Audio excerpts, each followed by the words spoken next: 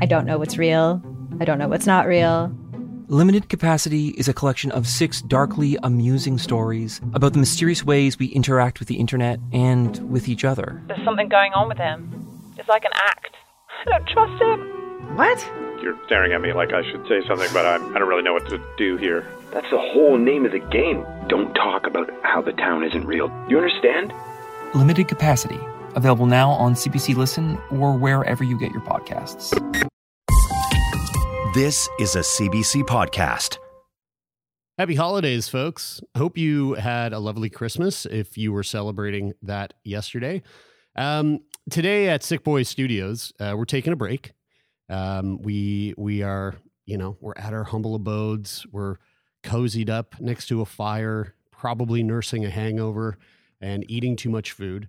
So in the meantime, while we recover and come back to you later in the week, we decided we would do something special for today's release.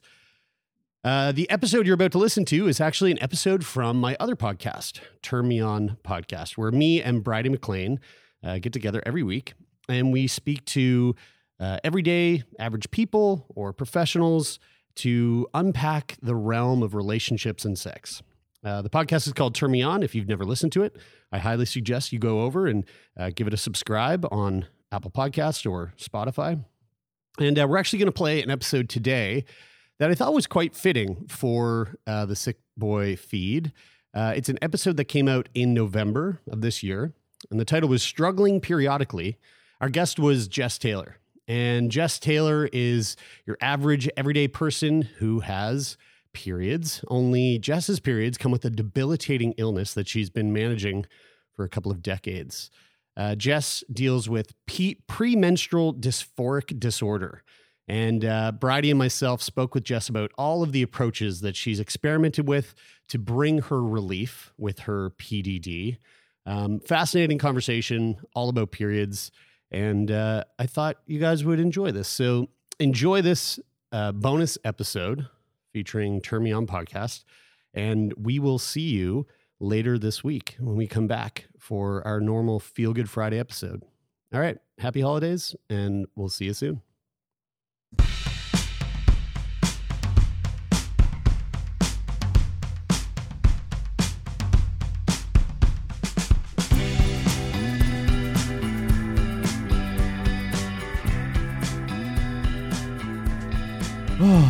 Well, woo, here we are. Let's talk about periods. I am so in. It seems like I love periods. Seems like such a good topic for some reason, the change of season, because there's already we're adjusting to a new part of the bigger cycle. But then to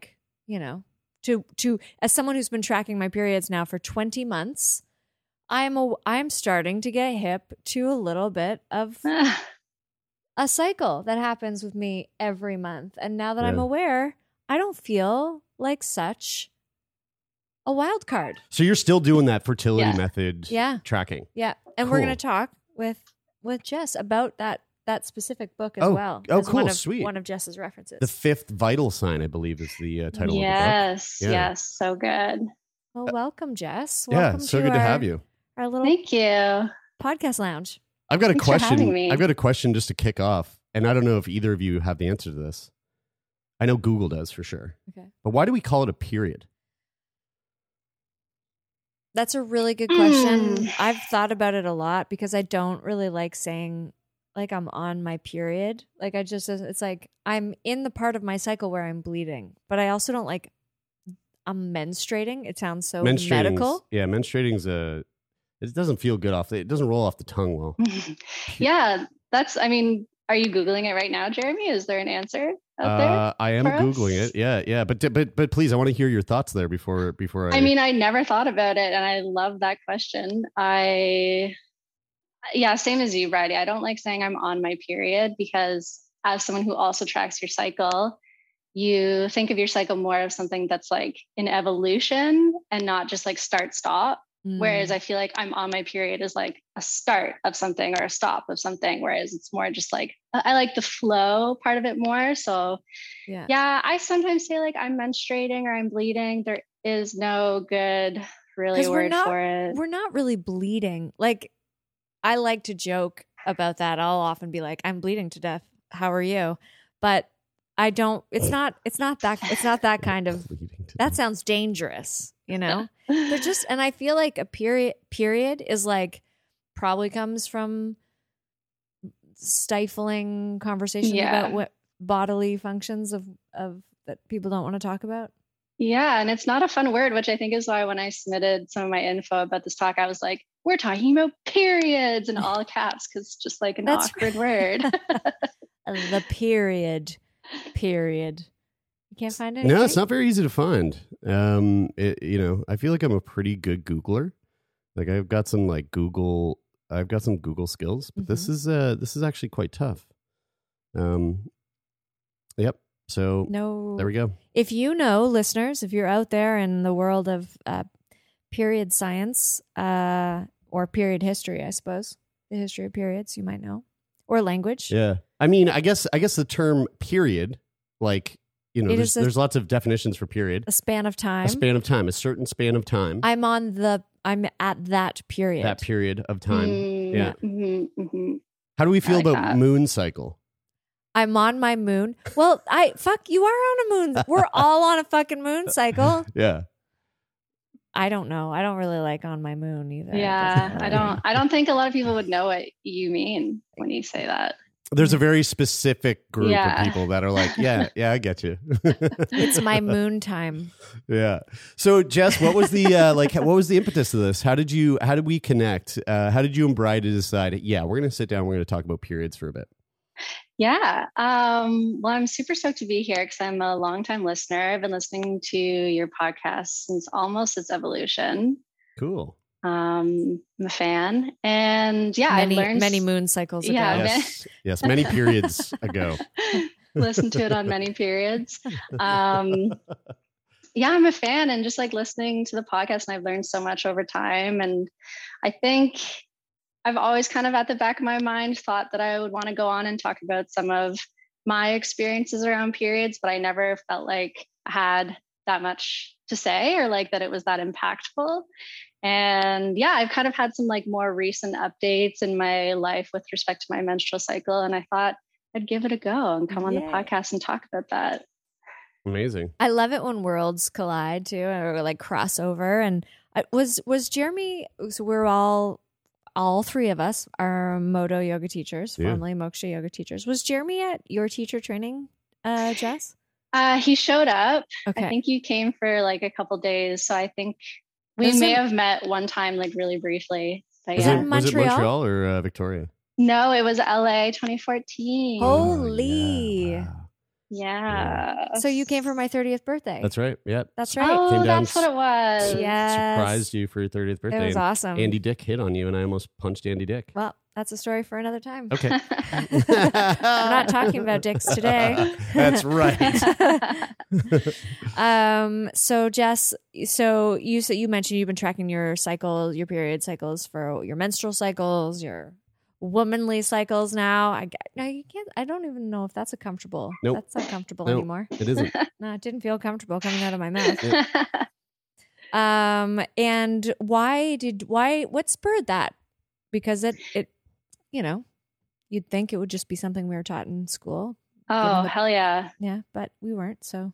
No. I got my first period when I was, I think, right before my 12th birthday. Okay. And I'm 32 right now, so that's 20 years. And my periods have always been awful, god awful. And growing up, I have an older sister, and my mom also had really bad periods, and my sister also had really bad periods, terrible cramps that just take us out for the first day is the worst. You cannot do anything else because you're so sick. And then probably for a couple days after and before are kind of half sickness. So I've had 20 years of that. And growing up as a kid, it was kind of shitty because, like I said, my mom and my sister had the same thing. And it was kind of just well, this is being a part of our family, or this is what it means to be a woman or a person with the uterus. And that was pretty unsatisfactory. But as a 13-year-old, 12-year-old, 15-year-old girl, there's not that many resources out there for you. At least there wasn't at that time. And then my mom brought me to my doctor to ask if there was anything we could do. And again, this would be like early 2000s. And so I got put on hormonal birth control to help with my period, which I think is pretty common. I don't know if Friday, if you had that. Yeah. I didn't go on the pill for period reasons. I went on the pill because I wanted to start having sex with my boyfriend. And so I didn't, it's pre-marriage? But there was no one before you, Jeremy. There was no one before goodness. you. No, but the whole birth control thing it seems to be the primary response to that or acne. You have painful periods or acne, you should go on the birth control pill. And it's just like, oh yeah, no big deal. It's like a rite of passage. Yeah. That's what you do. Exactly. So your periods were bad right from the beginning. Yeah, right from the beginning. It's just like been feeling sick on the period for a long time. And so I went on the birth control pill. So probably got my period first as like a 12-year-old, went on the pill at like 15. So I think my parents were probably like, let's give her a couple of years, see if like it figures itself out now. So went on the pill for that reason, not necessarily for contraceptive.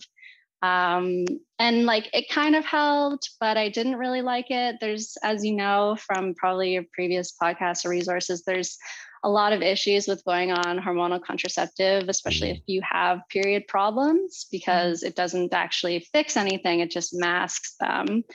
And also when you're on hormonal birth control pill, and again, like I'm not hating on hormonal birth control pill. It definitely has its place and like it's helped many people. But speaking from my experience, it prevents ovulation, which is a really important just part of your life. Like, I don't know, a lot of people think of ovulation only in the sense of fertility, but it does so many other things like for your brain and for your body in other ways. And it also, the hormonal birth control can deplete a lot of your nutrients. And I think that's part of what caused my issues as I like continued to get older. So yeah, I went off the pill when I was 20. So I was on it for 5 years and then had like a lot of ups and downs coming off the pill, emotionally and mentally, as well as all my period pain symptoms coming back. And then it's just been probably 10-ish years of trying to get help for my symptoms.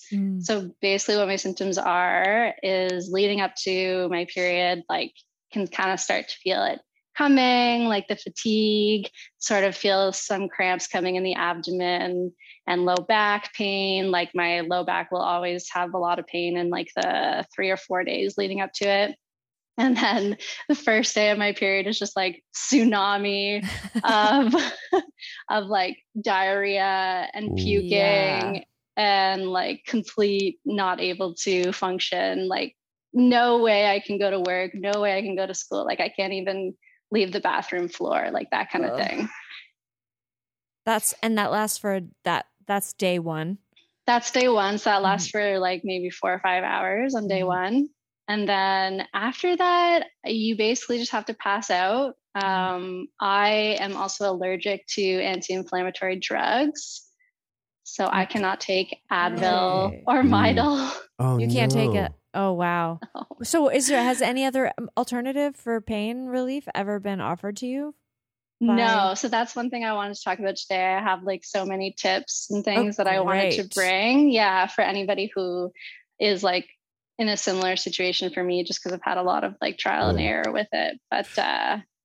Before we get to those tips, like one thing that I just want to point out, and I'm glad you mentioned, the fact that like you don't have issues with hormonal birth control, and this is your own experience. But and again, maybe this is coming from my perspective because I'm a dude who has never had to think about hormonal birth control.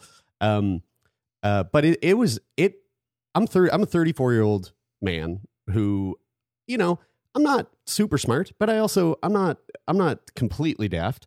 And I feel like I know a few things, but it was only this year, like 2022, that I learned about some of the like serious risks and side effects that can come along with hormonal birth control.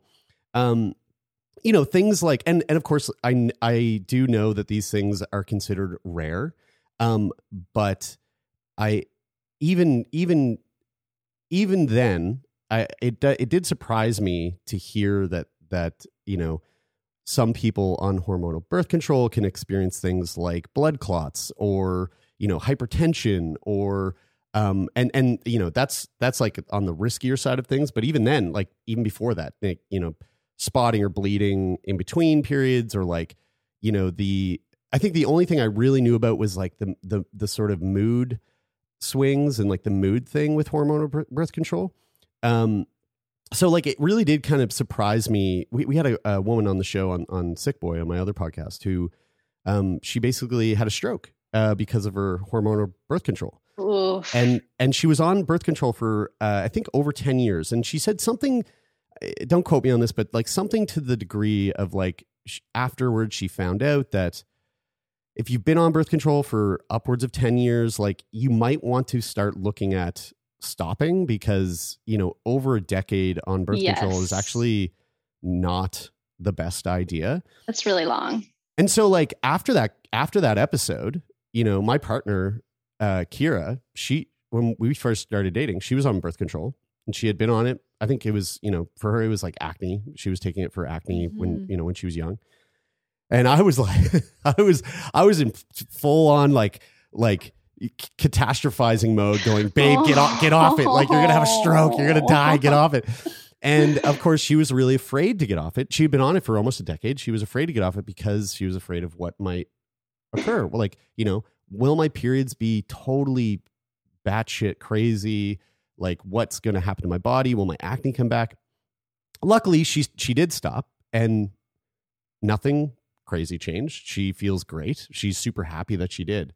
But the point of me bringing that up is that maybe there's somebody out there listening who is taking birth control and doesn't really recognize or maybe just kind of like forgot if they were told a decade ago, like, hey, don't stay on this for the rest of your life. Maybe just look at your situation and kind of check in. Is it like, do I need to be on this? Is there like risk for me to be on this? Because again, I think when you start to do something for your health or for your body, and the longer you go on doing that one thing, that just becomes routine. I think the easier it is for you to kind of forget that it's not a necessity. It's not like brushing your teeth or eating or getting good sleep. It's not, you might not necessarily need it to be okay. So anyway, I just wanted to like put that out there for anybody listening to this who's like, oh fuck, I've been on birth control for a long ass time. It's so maybe funny. Check in. Just hearing you talk about that, I'm like, we've actually been, those of us who have been on years of birth control have actually tracked our periods like quite like concisely for the most part. Sometimes you're like, oops, that was 4 hours too late. But like the whole thing about not teaching people the fertility awareness method is like, they can't be trusted to be as like specific about this, to use it as a valid form of birth control. But it's like, wait a second, we did train like you do it.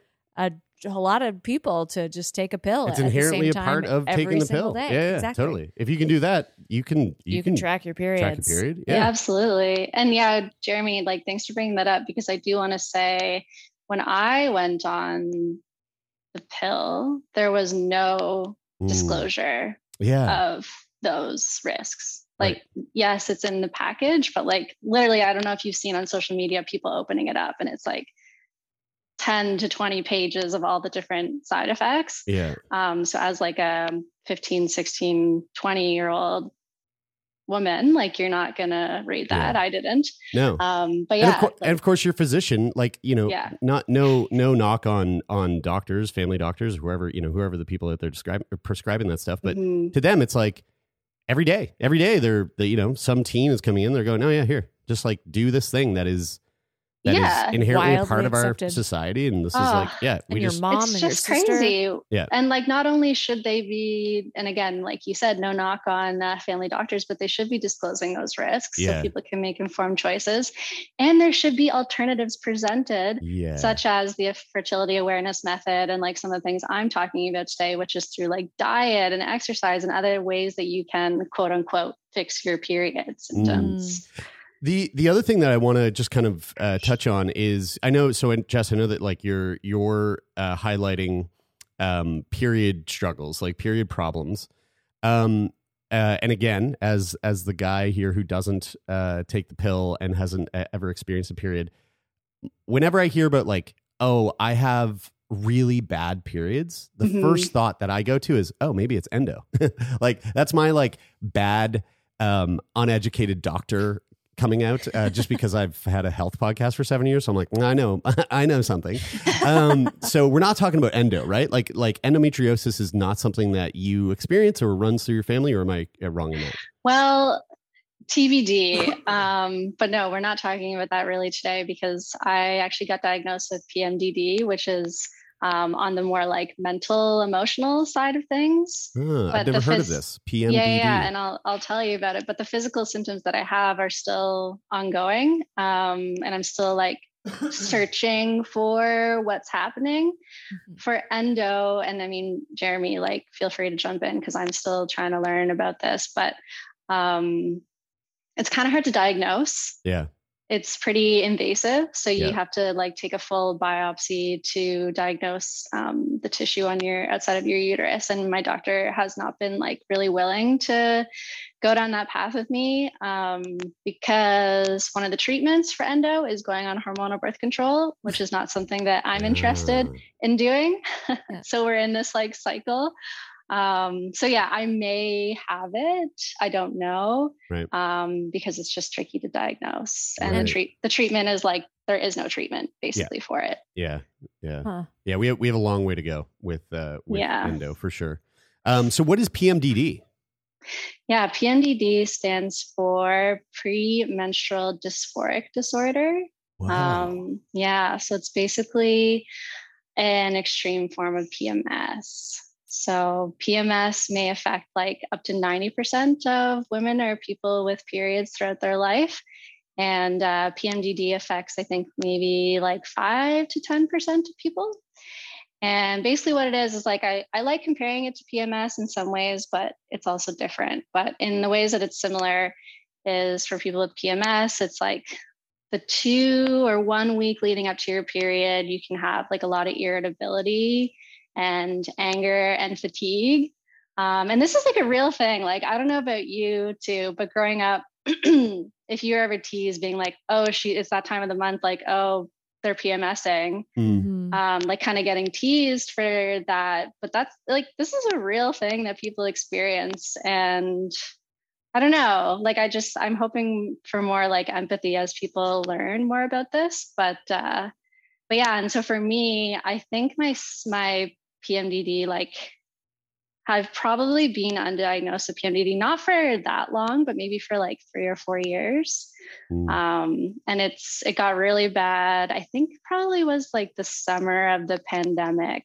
And basically what it was for me was the 2 weeks leading up to my cycle of really, really severe anxiety and depression and fatigue, where I like could not function. And like, I was just like laying in bed and like couldn't really get up and do things. And when you think of 2 weeks before your period, like that's half of the month or half of your life. So it got really, really hard to do like anything outside of the basics that you need to do, like school, work, whatever. Like I had no like extracurriculars that I could like feel that I had the energy to attend during those 2 weeks and those things. Yeah. The part of this that like, and you know, we've spoken to this at length on Sick Boy, is like the thing that Brian Taylor and myself just like don't quite understand is how, like, if once a month men experienced 2 or 3 days of the month where they were just sick, it was like we get the monthly sickness. Like the full moon comes and we get sick. New moon. The new but moon. like, yeah, are you talking physically sick or mentally sick right now? It doesn't matter. Either or. Physically sick, mentally sick, Incapacitated both, by like illness. anything like that. Yeah. I guarantee you, from a professional standpoint, like for men or you know, I mean, I'll even say people with penises, if that was the case every year or every month, men would have no problem getting time off work, getting time off doing, like, it's like, you're sick. Yeah. Just don't worry about it.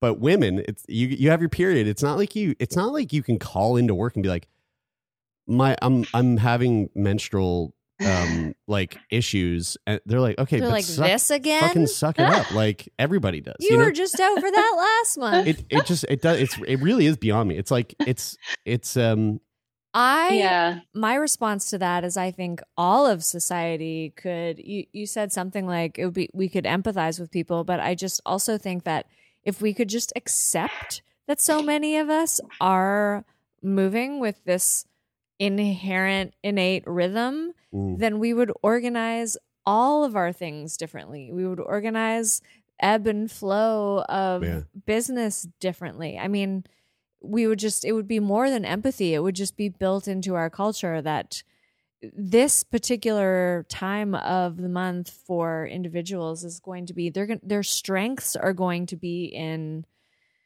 laying low and maybe reflecting, just like different ways to contribute to all of this. Just like make it an asset as opposed to something that incapacitates you for half of your life. Yeah. Absolutely, righty. And I just Googled it because I wanted to see which countries, but menstrual leave is apparently a thing in Japan, South Korea, Taiwan, Indonesia, and Zambia. Japan's got it down. Japan has it figured out. Yeah. And I would love if we had that here. Like I agree with you, Jeremy. If it was a man or whatever, like there would be a system in place where you would have like 2 or 3 days off, like no question. A very different story. It's like 75 days out of the year. Yeah. It's no joke. Yeah. If you, 3 days of every cycle, if you were like, okay, these are the days that I'm definitely not going into the office. So PMDD, you get diagnosed with this, and I just got diagnosed in March. Oh, okay, recently. Pretty new. Okay. So when you get that diagnosis, when you find out about PMDD, what is the discussion with your healthcare providers? Like, do they basically come back to you and go, okay, you've got PMDD. It's a way more severe like version of PMS, and here are some of the things that we know you can do to like alleviate the symptoms, or is it like a lot of issues that surround like health that have anything to do with people with uteruses, that it's like, hey, you got this thing, fucking good luck, buddy. Like And absolutely, and that's what it's been like for me. But like, I guess it's kind of the point that I wanted to make, that you just went ahead and said it, is actually with PMDD, I've been able to get help, which is amazing. Okay. But I think it's also interesting because usually there's a mental health stigma where mental health does not get the recognition that it deserves or the resources that it deserves compared to physical health. Yep. But in this case, it's been flipped for me. So I just find that very interesting that as a woman, or like for women's health, period care, like for physical symptoms, is so archaic that you have to get diagnosed with a mood disorder in order to get the help that you need. Right. What does that help look like? Like, when you got the diagnosis, like what were the things that they were like, okay, here's the course of action going forward? Yeah, hell yeah. So if anyone's out there that struggles with their periods mentally and physically, there are things that you can do. So some of the treatments that were suggested to me, obviously hormonal contraceptives was one that they tossed up, which I didn't choose that route. But there's supplements that you can try. So calcium, magnesium, B6, and chasteberry are some supplements. And I tried that and it did help. Like it got me, I would say like 50% better. Oh, wow. Yeah. And then there's diet. So the whole thing with like the period diet is you're just trying to reduce inflammation in your diet. So it's like reduced alcohol, dairy, alcohol. Oh, I just said alcohol twice. Reduced alcohol, dairy, and caffeine, and increasing like lots of fruits and veggies and protein. Like it's really not rocket science, but it's just kind of like getting your diet in order and exercise in order. So I did like a lot of work over the last few years on trying to get that stuff up to speed. And I was like really busting ass trying to take care of that stuff. And like I said, it did improve, but yeah, I got, through the help of this like specialty clinic that I was going to for my PMDD, I was kind of like, yeah, like I did all these things and the supplements, like it did help.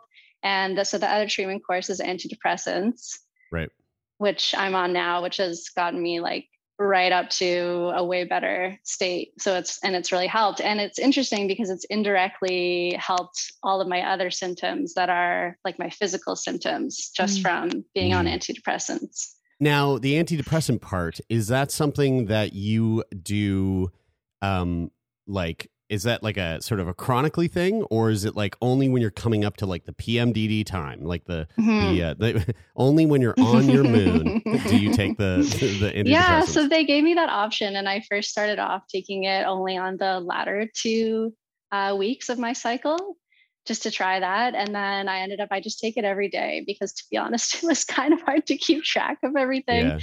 Yeah. And like in terms of getting refills, I don't know what's up with this. Like I take this every day. I don't know why they can't just give me like 6 months worth when I go to the pharmacy. But since it's a controlled substance, they give me like 30 at a time. Yeah. So it was just like a lot of arranging that I wasn't really willing to do.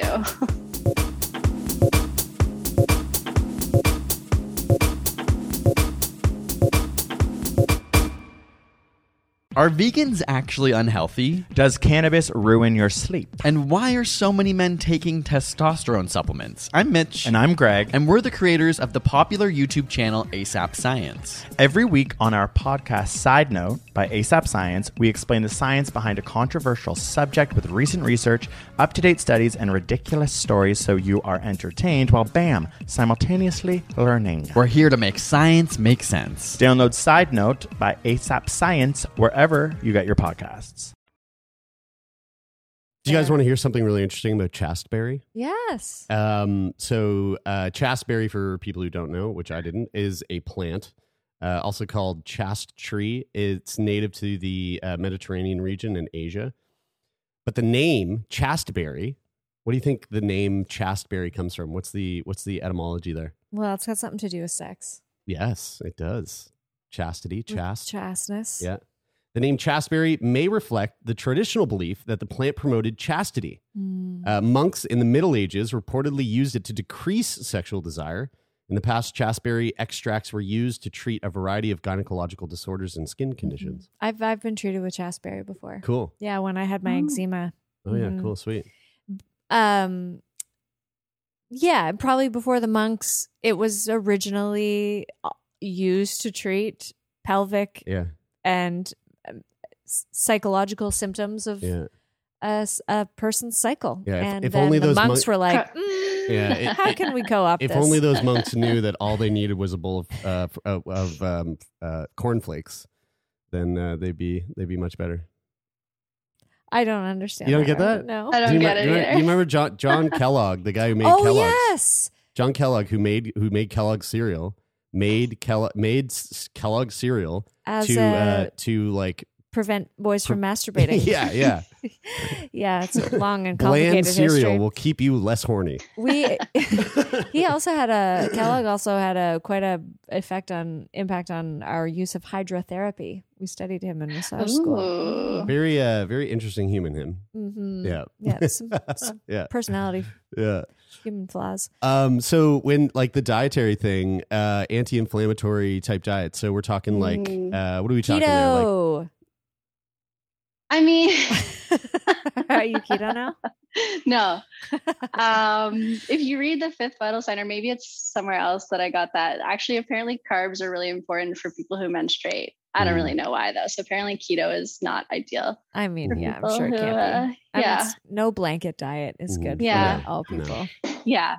Diet was something that I was really leaning heavily on, but it's been really nice now that I'm on antidepressants that I'm not as reliant on it, if you know what I mean. Like, it was really strict and that was not very fun. Yeah, it's stressful. Yeah, it's stressful, like going away or like eating somewhere else. And then it was just like, you don't go out to eat. You don't eat at people's houses. Yeah, it's like a weird restrictive thing then you're applying to yourself. But I like felt that I had to because it was actually working and preventing me from being so sick during my period. Yeah. There's got to be a better way. I mean, again, if things were introduced to us earlier in our lifetime, this is how we eat at this time of month. There's got to be a better way. I only hear David Cross when I say that. Say that without hearing that. Do you know that? Do you know that bit, There's got to be a better way. He's talking about comedian Dave Cross. David Cross. He's talking about cutting things out of the newspaper with electric scissors. No, with regular scissors. He can't go to a concert because he's got to cut something out of the newspaper. There's got to be a better way. So dumb. No, it's great. Yeah. And the better way is we just need to keep talking about it. And the medical community and family doctors, I think, could do a better job of helping out with that stuff too. But there's so many resources now. Like there was not this when I was a wee thing struggling with this stuff and feeling like you only had your family doctor to go to. Now there's so many resources and podcasts and like you can follow the period hashtag on Instagram. And like, that's how I've learned through so much of this stuff that's just like been self-directed because there's no real help in the medical community right now. Yeah. I mean, like we do live in like a digital age where a lot of that stuff is, if you're mindful about the way that you utilize the internet when you're looking for information to like take care of yourself, it's pretty astoundingly amazing compared to, when I was like 15, I guess like all I fucking had was like the collection of encyclopedias that my parents had that was like from 73. And the text was just far too small and there was no fucking I thought point. You were going to say like the porn shop that you worked at. When I was 15, I only had porn in the video store. Yeah. That's how I learned about periods. That's how and many other things as well.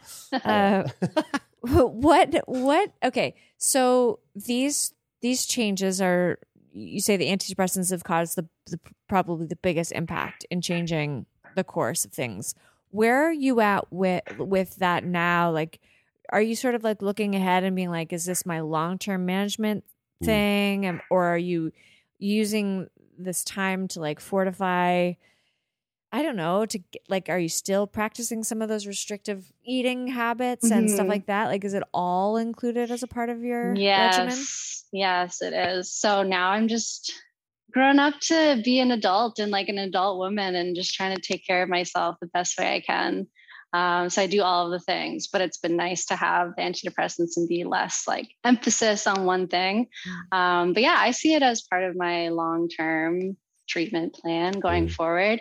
I do like continue with my diet, but I'm not as strict. I'm just starting to exercise more. I had an injury for the last few years that was preventing me from exercising as much as I wanted to. And the antidepressants has helped my injury heal and the supplements has helped my injury heal. So I can do more exercise. What was the injury? Yeah. I was in a car accident in 2016. So I had like a whiplash injury in my neck, which is part of the reason why I stopped teaching yoga. I haven't taught yoga in a few years. What's for someone who, I find this really interesting that you don't necessarily have depression, but you do have this like sort of like flash depression where it's just like, okay, we're gonna like be depressed for a couple days and then it goes away. Do you notice when you take antidepressants like on the off days of your cycle, for those like 2 weeks or 3 weeks in between, like do you notice anything in your day to day? Do you feel, maybe a little bit more like dull or the opposite of that, a little more energized, or like what does that feel like? So I might just back up and answer your question kind of like a backwards way, and explain more about what PMDD, what they think it is. So during the menstrual cycle, obviously your hormones are like going up and down and doing lots of different things. But around that midpoint of your cycle between ovulation and your period is when progesterone starts to rise. And for some people, that has a calming effect on their body, but for other people, it can cause anxiety. And it really depends on the person. And like, if you have some anxiety from that upswing of progesterone, like I think that's pretty common and that's what causes PMS. But what they think, there's kind of two things with PMDD, is that your brain is having trouble adapting to all of these like ups and downs that happen in your brain from these hormones. So they also think that people with PMDD have like, if you have other things in your life that have caused you like say trauma or other issues, you'll be like more sensitive to that. And your brain just kind of can't keep up with all those changes during the cycle. So it can have like a much greater effect on you when your hormones are fluctuating. So I think that's probably what's happened to me. Or there's kind of a different way of looking at it, which is you may just be kind of more prone to anxiety and depression just like in your life.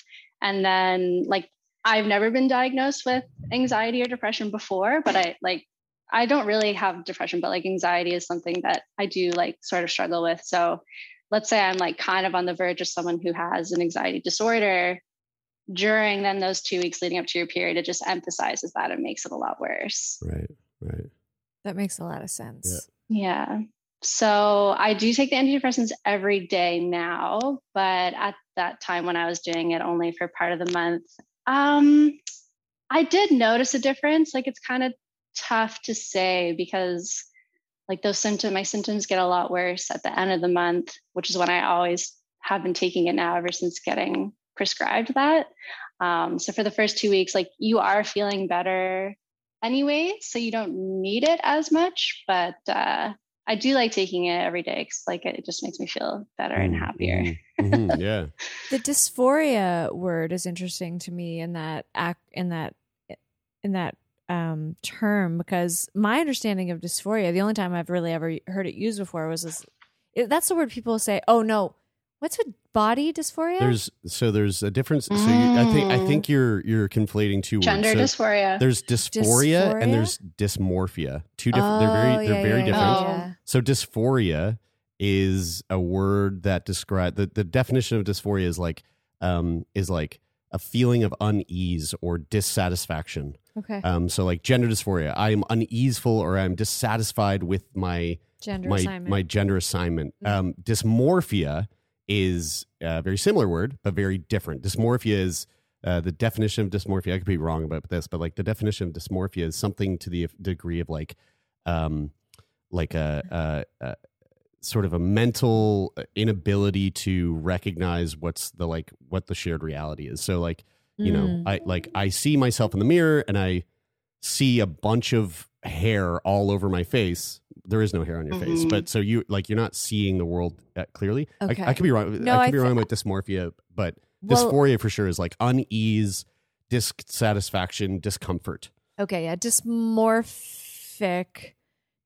I looked up dysmorphia, and it only seems to be related to body dysmorphic disorder. Yeah. And so, and it is about preoccupation with image, like preoccupation with like flaws in your appearance. Yeah. Which are often unnoticeable to others. Yes. Yeah. Right. And morph being like more of the body or physical. Yeah.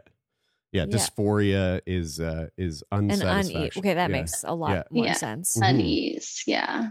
Because I think about that, like I think about how, you know, right now I'm moving towards ovulation in my cycle. So like every day, even if shit's like not really going well, like every day is getting a little bit better.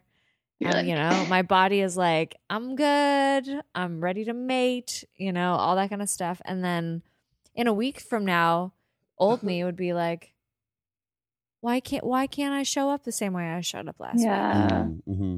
Like I just feel like nervous. I'm like, my partner's annoyed because I'm just worrying about stupid shit all the time. Or like maybe we fight more or whatever. And it's just like, it's really crazy making when you have an expectation that you're going to be able to show up the same way every day, which is what capitalism expects of us. And then nobody teaches you about the natural fluctuations that are occurring in your own body. Exactly. And then you're just like holding yourself to these standards. Is it like, but the thing that's so wild to me is that this is a constant, this is once a month, every month, 12 months of the year, every year. Why can't you shut up about it already? 8 years.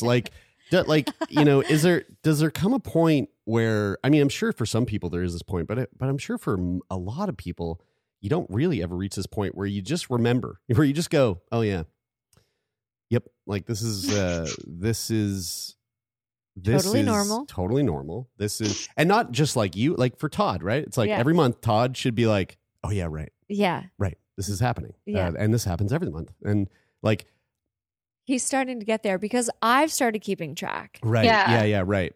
But if we always knew from the get-go, I think everybody would be more educated and understand easier, but we're all getting there. Yeah. We're getting there. And people who are socialized as boys were like also tuned in to like not just make fun of it, because the kids are always going to make fun of each other for everything, but to be like, oh yeah, well, this is just a normal. Because I find that like sometimes I'll catch myself going like, with why Kira, isn't my girlfriend showing up the same way? Like with she Kira, did I'll be last like, week? what the fuck is going on?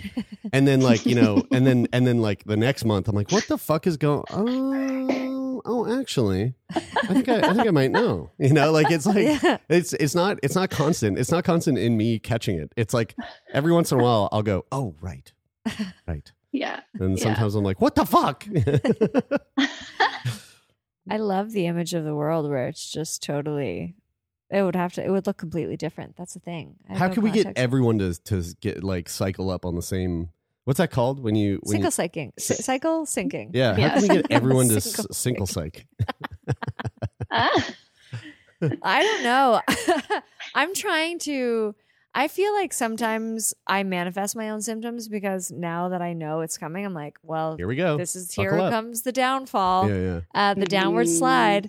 So I don't know whether it's like hindered me in that way, but I how can I don't know if we want everyone to sync up. Right. That might be chaos, like World War III. Yeah. Or like really like a giant sort of human form tropical storm. Yeah. Totally. One thing that I would love to kind of throw to both you here, just for our listeners who maybe are like newer or haven't been, listening as intently as Jess has since the beginning of the podcast. The fifth vital sign, period tracking. What can you guys like? I know we don't have Lisa Henderson Jack, the author of the book here, but we did do a podcast with her about a year ago, maybe, and fascinating episode, like totally mind blowing. I fucking loved every second of it. But for folks who didn't hear that or aren't familiar with this like notion of period tracking outside of like, the My Flow app or whatever that fucking app's called. What is the fifth vital sign? Like what is period tracking from that kind of perspective or that practice? Yes, I can go first. I think kind of two different things. So the fifth vital sign is about how your menstrual cycle is an indicator of your overall health. And if you have issues with your menstrual cycle, then there's usually an underlying issue that needs to be investigated. And using it like kind of like you have your heart rate and your breathing rate and whatever, like the menstrual cycle is a perfect add into that. And then tracking. So I use the MyFlow app. I do like it. It gives you like some good tips on the different phases of your cycle. And it also gives you dietary tips. So I like that. And then you can also track like just charting and doing it in a non-digital way, which I also like to do. And it's so, Bridie, like feel free to jump in because I know you do it too, but gives you such a stronger, intimate relationship with your cycle. And you can find out when you're ovulating and when your period is coming. And I think all of those things can help you sort of adapt your life if that's something that you're interested in or able to do. Like I'm really lucky that like I have a supportive partner and my workplace is supportive.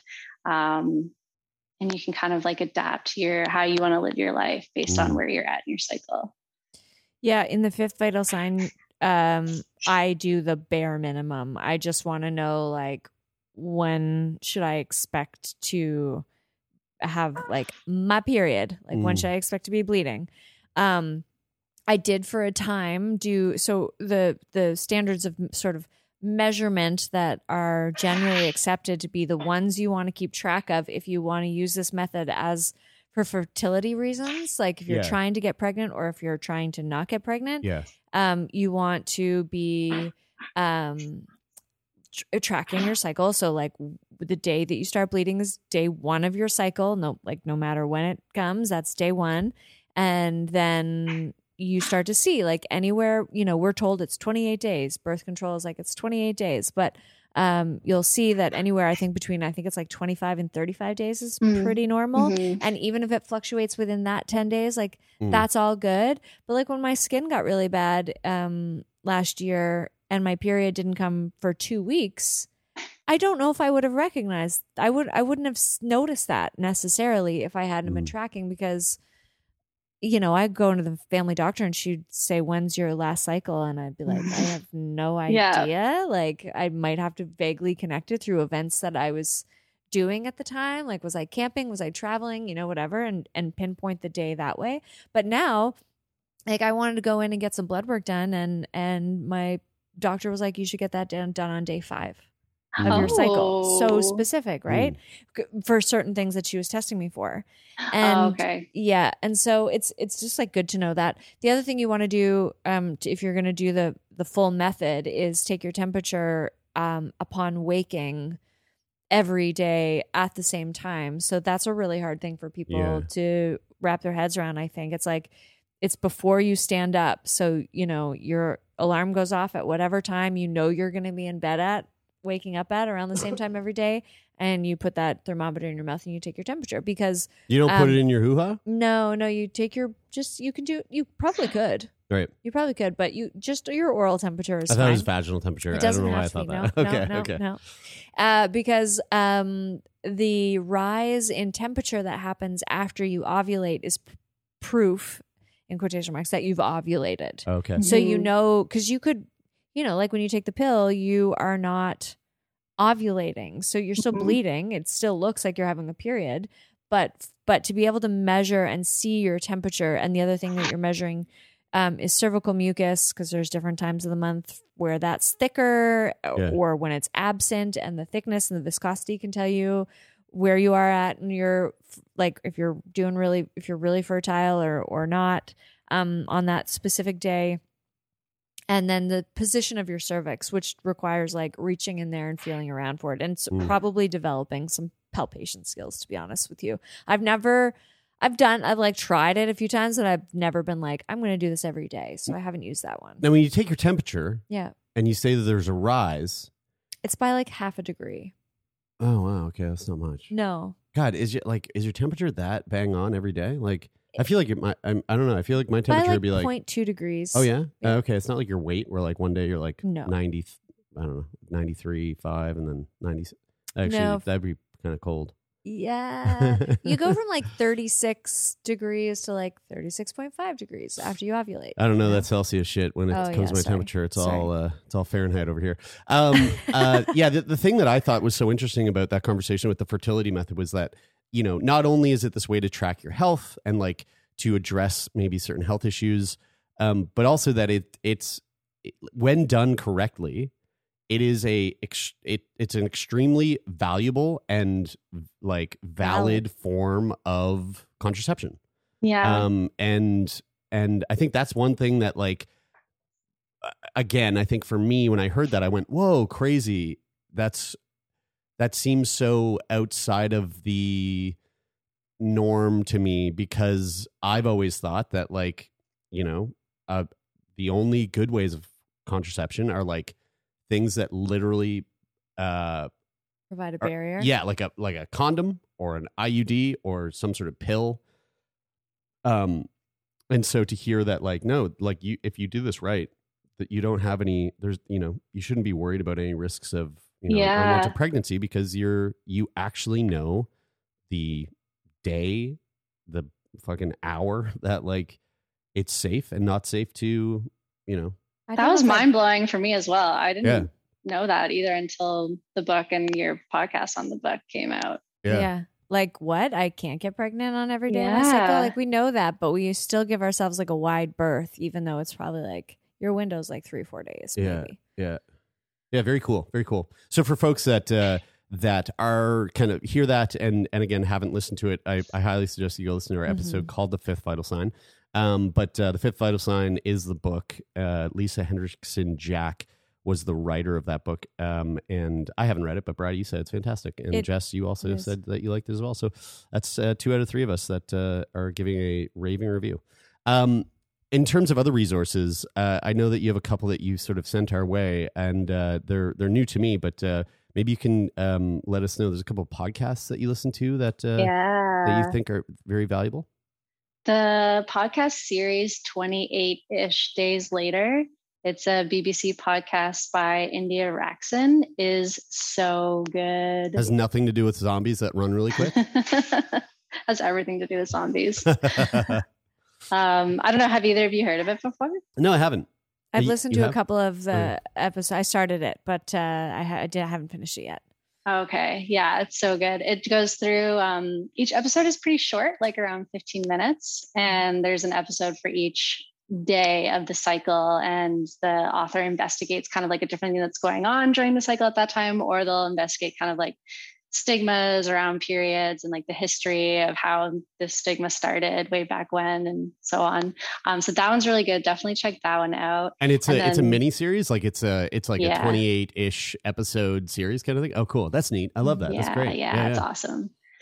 And then there's the podcast episode Dolorology, which is the study of pain podcast, which is on the Ologies podcast series with Ali Ward. Okay. Is it specific about period pain, or is it just pain? It's the study of pain. So it talks about how pain is actually biological, psychological, and sociological. All of those 3 things all at the same time. So when we experience pain, you could experience the same, like they use the example in the podcast, if you stub your toe. Say you stub your toe when you're already having a bad day or you're by yourself at home, versus if you're like out drinking with your friends and you fall off your bike and you stub your toe, you're like, whatever. Or I mean, maybe the alcohol has something to do with that, but the way that you process pain depends on like the context that you're in. So I listened to this podcast and I recommend it for everybody, just even outside of the menstrual pain. Like it changed my life, how I think about pain. It's so cool. But for period pain specifically, it's been really neat to see how it makes sense that if you're on antidepressants and you're feeling better throughout your month and your life is just like improving your quality of life, that all the other symptoms that I have are starting to like get a lot less. Wow. Love that. This Ologies podcast looks sick. I'm really I can't wait to dive into this. This looks really cool. Ali Ward. Ali Ward, is that her name? Ali Ward? Yeah. Cool. And I was gonna say one other thing about the pain thing, but like I said at the beginning of the podcast, my physical symptoms with my period are quite severe. And I started just on the antidepressants in the summer, like in June, and they've gotten a lot better. Like it's still early days, so I'm not like fully announcing that they're gone, but they're like so much better. I haven't puked in a while. Like I don't even get the like period poops or diarrhea anymore. It's been like, I still take the day off because I still feel like kind of fucked, but it's getting so much better. I'm so glad to hear that, because it's so much of your life. Like people who don't have them don't really think about that. But thanks for chatting with us about this topic. I just I can never get enough of it. No, it's I mean, I love talking about this stuff. It's so fascinating. Well, too, like when it's hard enough to find just like clear, concise information, it's like, then what we have to do is just talk about it and get our compile our like tips and tricks. Jess, thank you. This has been a real treat. It was so nice to sit down and get to pick your brain about PMDD and your period struggles. We're rooting for you, and keep us posted on how this journey goes for you. Thanks. It was so good to chat with you two too. Thanks for having me on.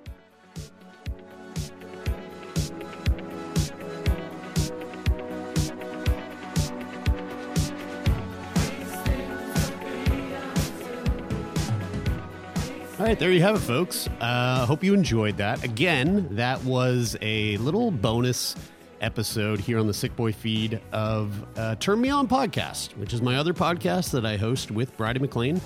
Episodes come out weekly, every Wednesday, and typically we speak to people about relationships and sexuality and gender, and we have a really fun time over there. So if you want to support the podcast, feel free to find Turn Me On Podcast wherever you find your podcasts. Give it a subscription, a like, a follow, whatever that button is. And in the meantime, if you want to support Sick Boy Podcast, you can do that by doing the exact same thing. Follow the podcast. Follow us on Instagram at Sick Boy Podcast. Tell someone you love about Sick Boy Podcast. And of course, you can also come and join the Discord channel. And the link to our Discord is in the show notes of most of our episodes. So we'd love to have you pop on over and say hello. So again, folks, happy holidays and hope you're doing well. Stay safe, stay warm, and give your pets a little snuggle. And we'll see you very, very soon.